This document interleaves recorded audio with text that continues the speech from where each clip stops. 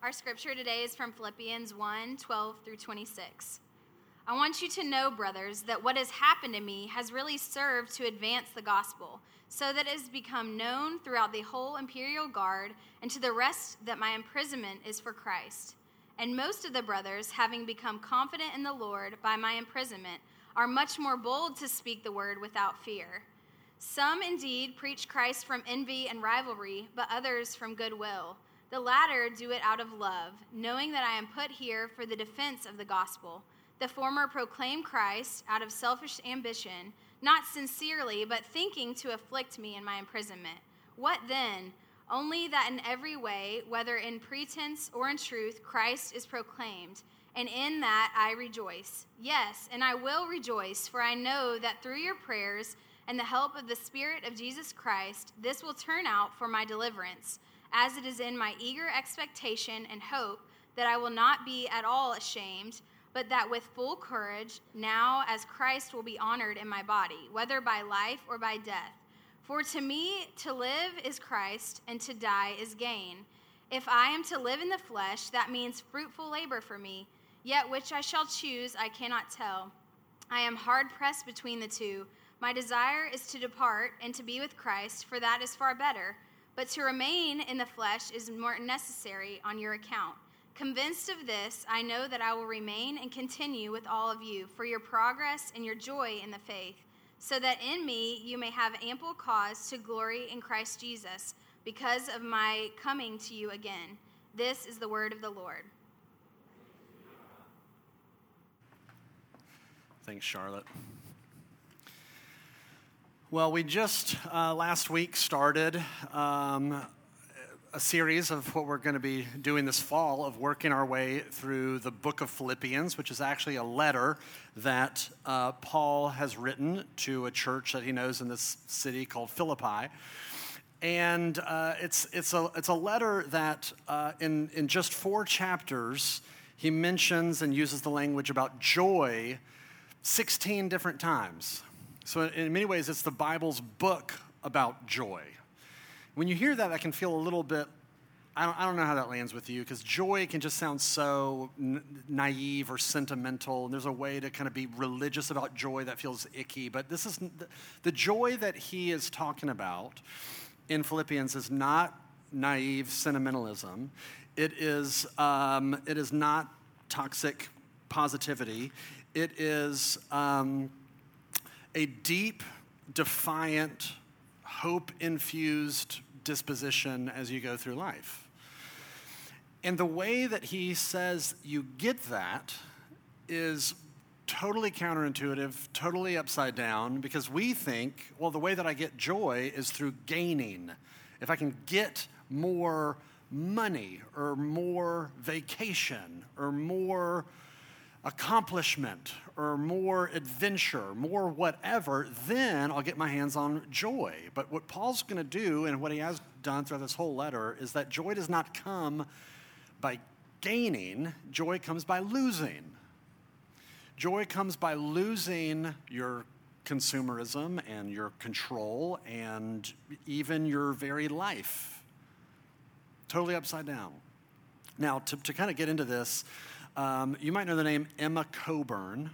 Emma Coburn is an Olympic athlete. She's on the Team USA. She runs the steeplechase event, which is a 3,000-meter race that involves obstacles and hurdles, and you jump over this like water pit thing. And in terms of her sport, she's one of the most consistent athletes in her class. She's a 9-time U.S. champion. She competed at last year's Summer Olympics in Tokyo, was favored to win. She's at the height of her physical peak and goes and does that race, and things do not go according to plan.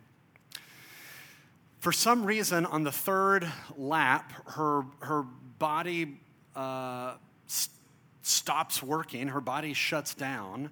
She trips over a hurdle, comes in dead last. Totally devastating. And there's an article in the Washington Post that was written about this story. It's called How Does It Feel to Lose at the Olympics? And she describes her experience. And here's what she says. Quote, she says, I was going to come out and crush. I thought I was just going to come out there and be fighting for a medal, fighting for gold. And that wasn't today. And this is going to be really hard, she said, her voice cracking. This is going to be really hard for the next year until the next championship can come around. I'm really sad. I'm really disappointed that I couldn't do better for my coach and my family. Then later on in the article, she says this, quote, I don't have the answers for what happened today. I wish I did. I wish I had I have a hamstring injury, or I was feeling bad. I don't have that, she said. My body shut down and I don't have an answer. There's nothing mental I could have done to will my body to do better than it did, which is really frustrating. Today is mystifying.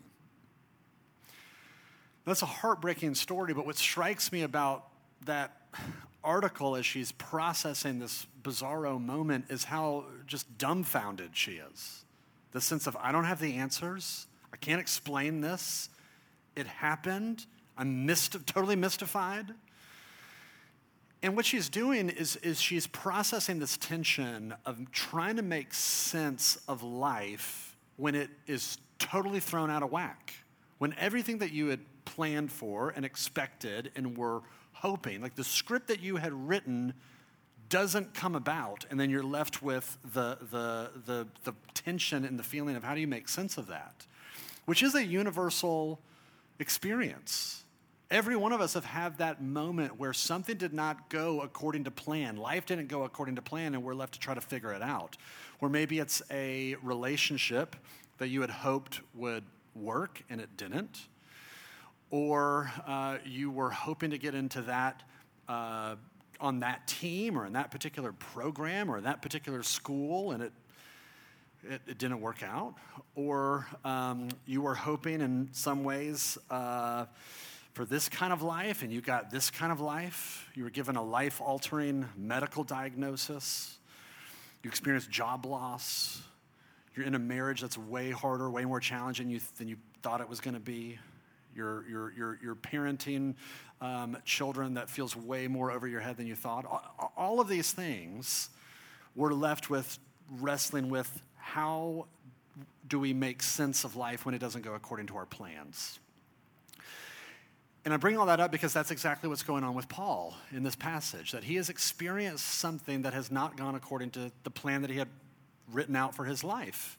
And so I think this passage is incredibly helpful for us, and I really want to look at it under two headings. Heading one is I want to talk about the mystery of God's plan. And then heading two is the secret of living into that mystery. So let's talk about the mystery of God's plan, and then we'll talk about the secret of how do you live into it? How do you embrace that? So first, let's talk about the mystery of God's plan. And I want to begin right in verse 12, right at the beginning, where Paul mentions this thing that has happened to him. You see that in verse 12 where he says, something has happened to him. And what's he talking about? What is it that happened to him? The thing he's talking about is the fact that he has recently been arrested and thrown into a Roman prison.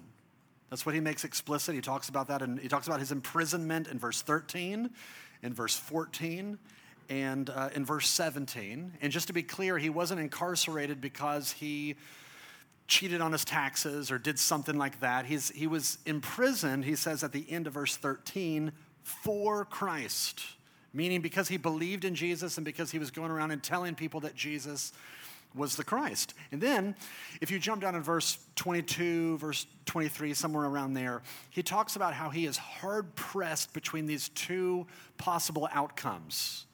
And he's got this internal debate where he's wrestling with, which do I prefer here? Do I prefer to go on living so that I can have more ministry, more fruitful ministry with other people? Or do I prefer to be executed by the state so that I can go and be with Jesus?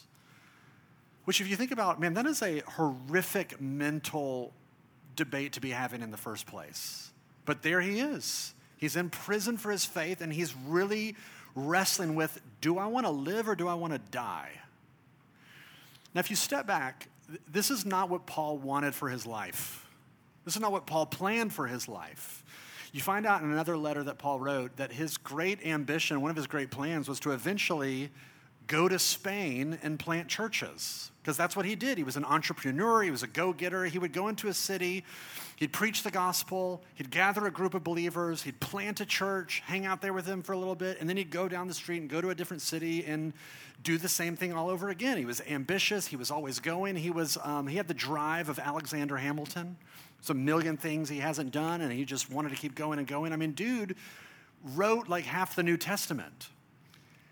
And he's got these big plans, he's got these big dreams, and now it's all come to just this painful, screeching halt.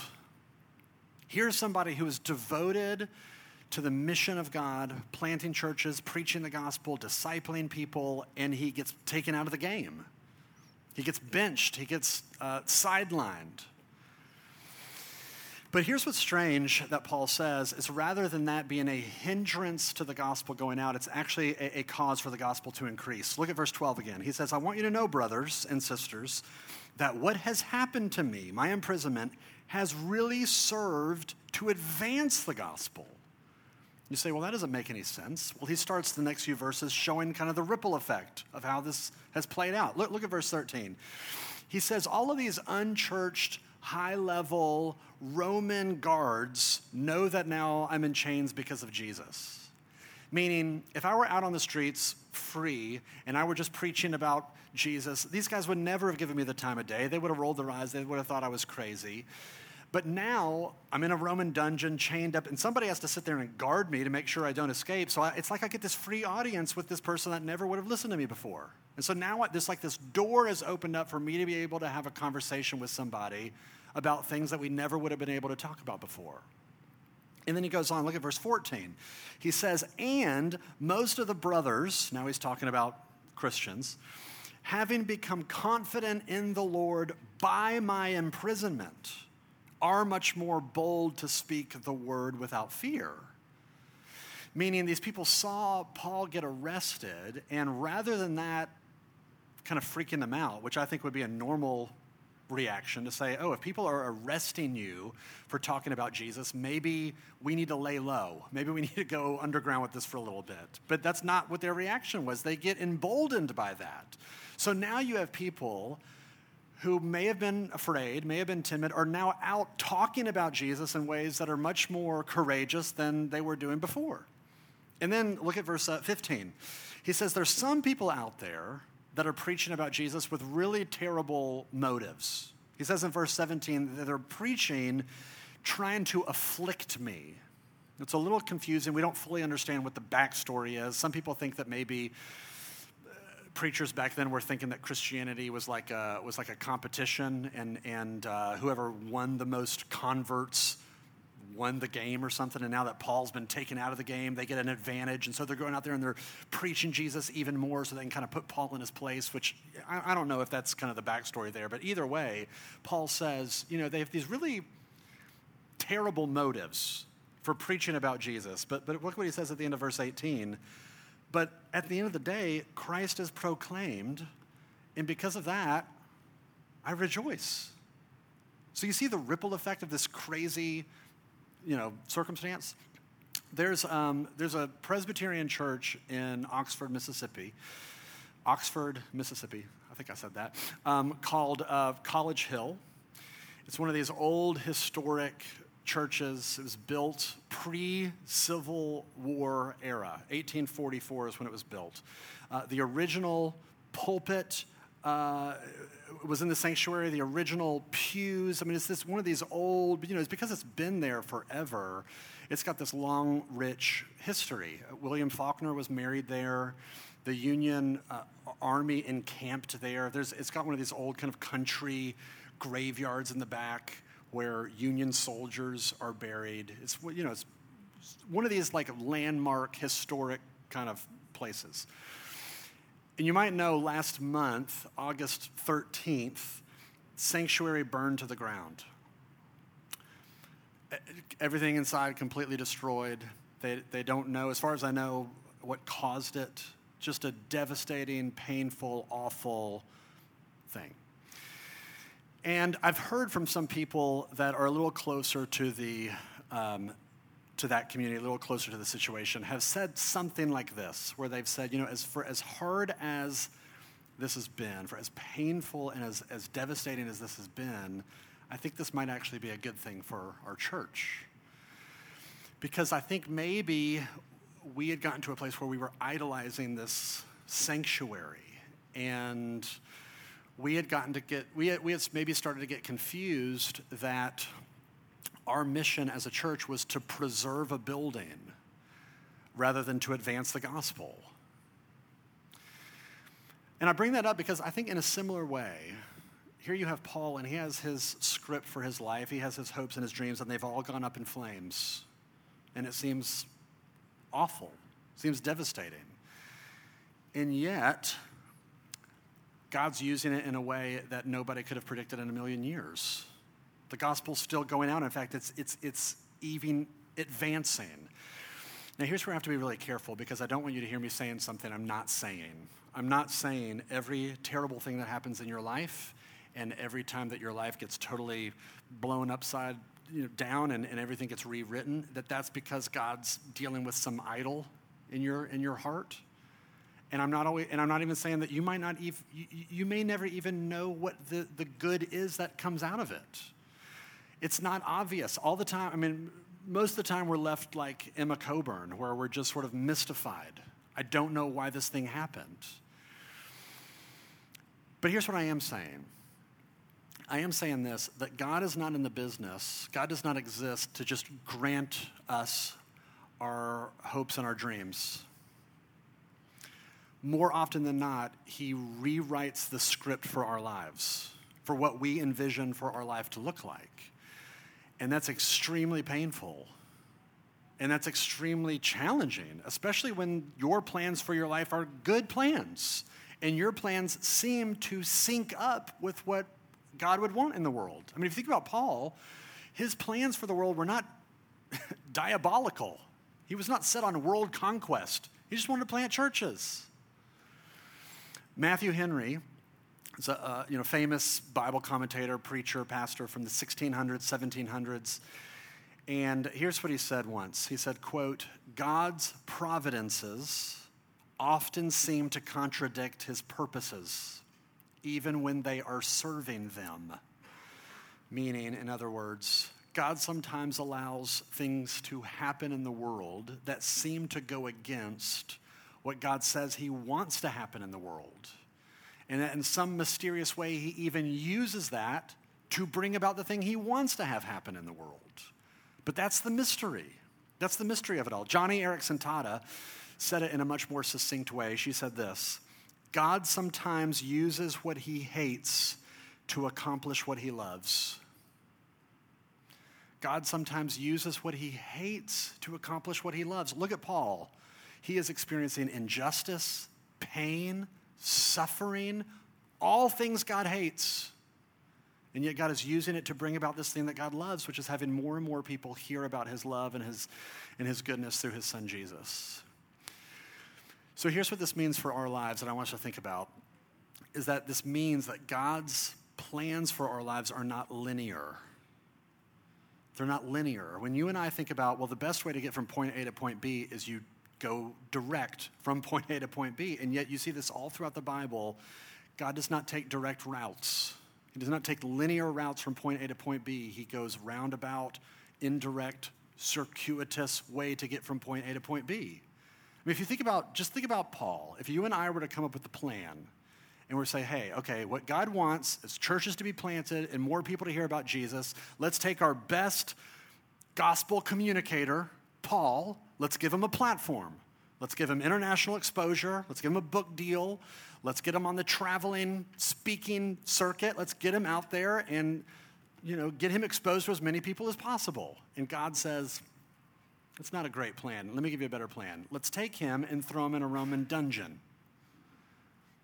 How does that make any sense? No one in a million years would say that's going to advance the gospel, and yet that's what God does. It's not linear. It's not direct, which means this for you and me, is that when life does not go according to our plans, when the script that we have written for our lives involves setbacks and failures and disappointments and pain and loss, what that means is there's more to the story. And we may not know what the rest of the story is. We may be mystified for the rest of our days, but that does not mean that there's not more to the story. That God is at work, somehow even using setbacks, failures, disappointments, frustrations, when life does not go according to our plan, that he gathers it up and uses those painful things that he hates to bring about the things that he loves in his timing and in the mystery of his providence. Now, if you hear that and you think, okay, well, how in the world can I embrace that? How do I live into that? You're just asking me to embrace the fact that I live in a world where God allows things to happen that he hates in order to bring about the things that he loves. How do I do that? Well, I want to look at this second idea. Let's look at the secret of how you live into this mystery, of how you embrace this mystery. You know, I mentioned Joni Eareckson Tada a second ago, and you might be familiar with her story. She's got an amazing story. When she was 17 years old, the year was 1967, she was swimming with some friends at Chesapeake Bay, and she was standing on the ledge to dive into the water, but she misestimated how shallow or how deep the water was, and so she dove in thinking it was deep, and it was actually shallow, and she broke her spine, fractured her spine. And since that day, she survived, but since that day, she's been in a wheelchair, quadriplegic, 55 years now that she's lived her life in a wheelchair. This is somebody whose life did not go according to plan for her. And now in her later years, she has cancer. She has breast cancer, and she has chronic pain as a result of it. There's an interview that she did back in 2020 that I extracted some of the interview and put it in your bulletin. You can read along with me if you want. It's on page 1. But here's what she said in this interview. She said this, quote, "People ask me, if God is good and if God has the power to do anything, then why hasn't God healed you? And to this I reply, following Jesus most often leads Christians not to miraculous divine interventions, but directly into the fellowship of suffering. In a way, I've been drawn closer to the Savior, even with this breast cancer. There are things about his character that I wasn't seeing a year ago or even 6 months ago, and that tells me that I'm still growing and being transformed." And she goes on and says this, "I sure hope that I can bring this wheelchair to heaven. I hope to bring it and put it in a little corner, and then in my new perfect glorified body, standing on grateful glorified legs, I'll stand next to my Savior and I'll say, 'Jesus, do you see that wheelchair? You were right when you said that in this world you will have trouble, because that thing was a lot of trouble.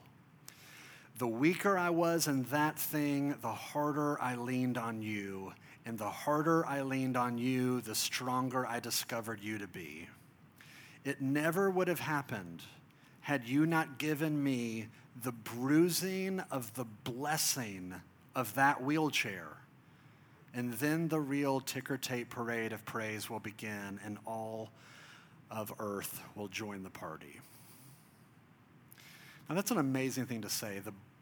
The bruising of the blessing of that wheelchair. How in the world do you get to a place where you have that kind of perspective, where even something that is devastating, something that is such a loss, that you could say is a blessing? It's a gift from his hands.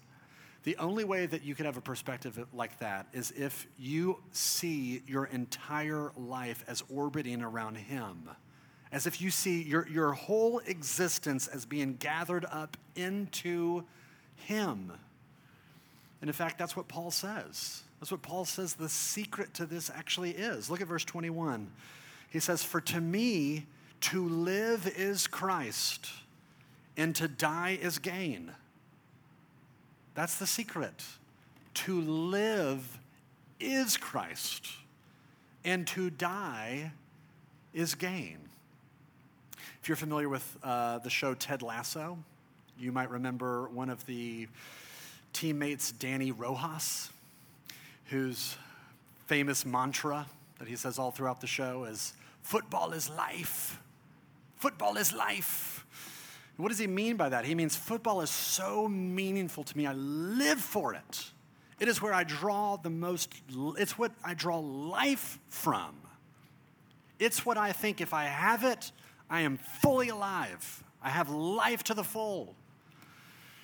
Every single one of us has a mantra just like that in our hearts, where we say, blank is life.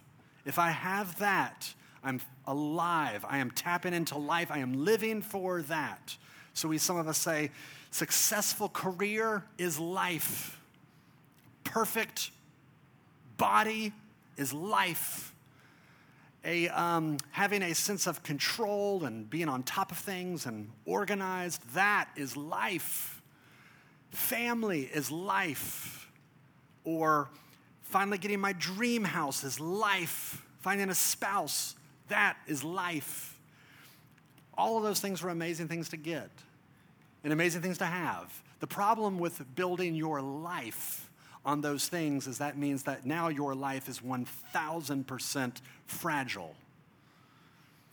Because the reality is that you can and you eventually will lose all of those things.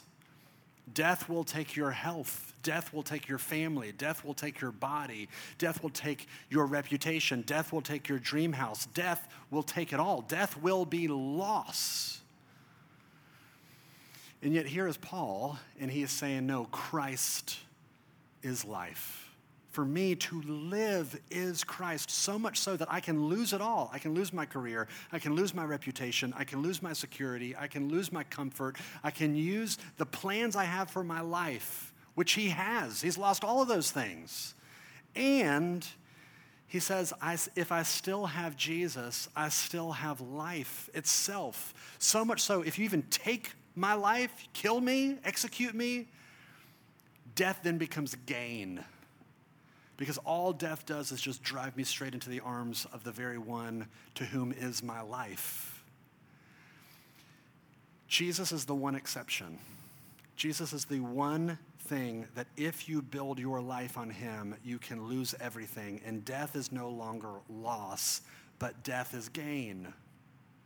That's how Johnny Erickson Tada can go through life and experience devastating loss, experience having the script that they had written for their lives destroyed, and yet still be able to rejoice because they've said in their heart of hearts, Christ is life.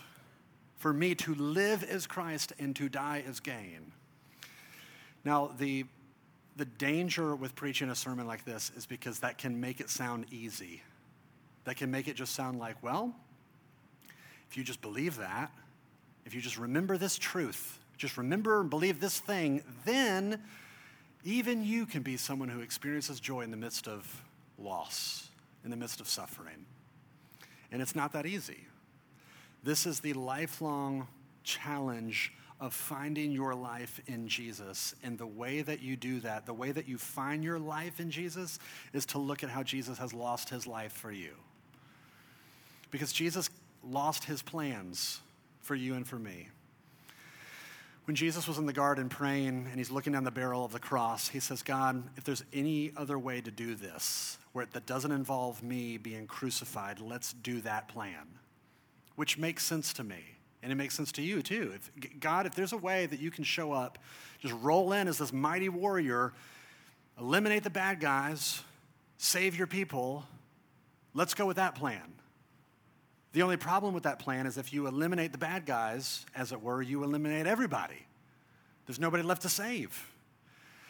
And so Jesus submits his plans to the mystery of his Father's plans. And he says, but not my will, your will be done. And you know what Jesus got to experience? Things that God hates.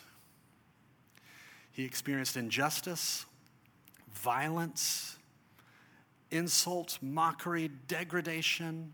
He experiences death. He loses it all. Why does he lose it all? So that you and I could experience life.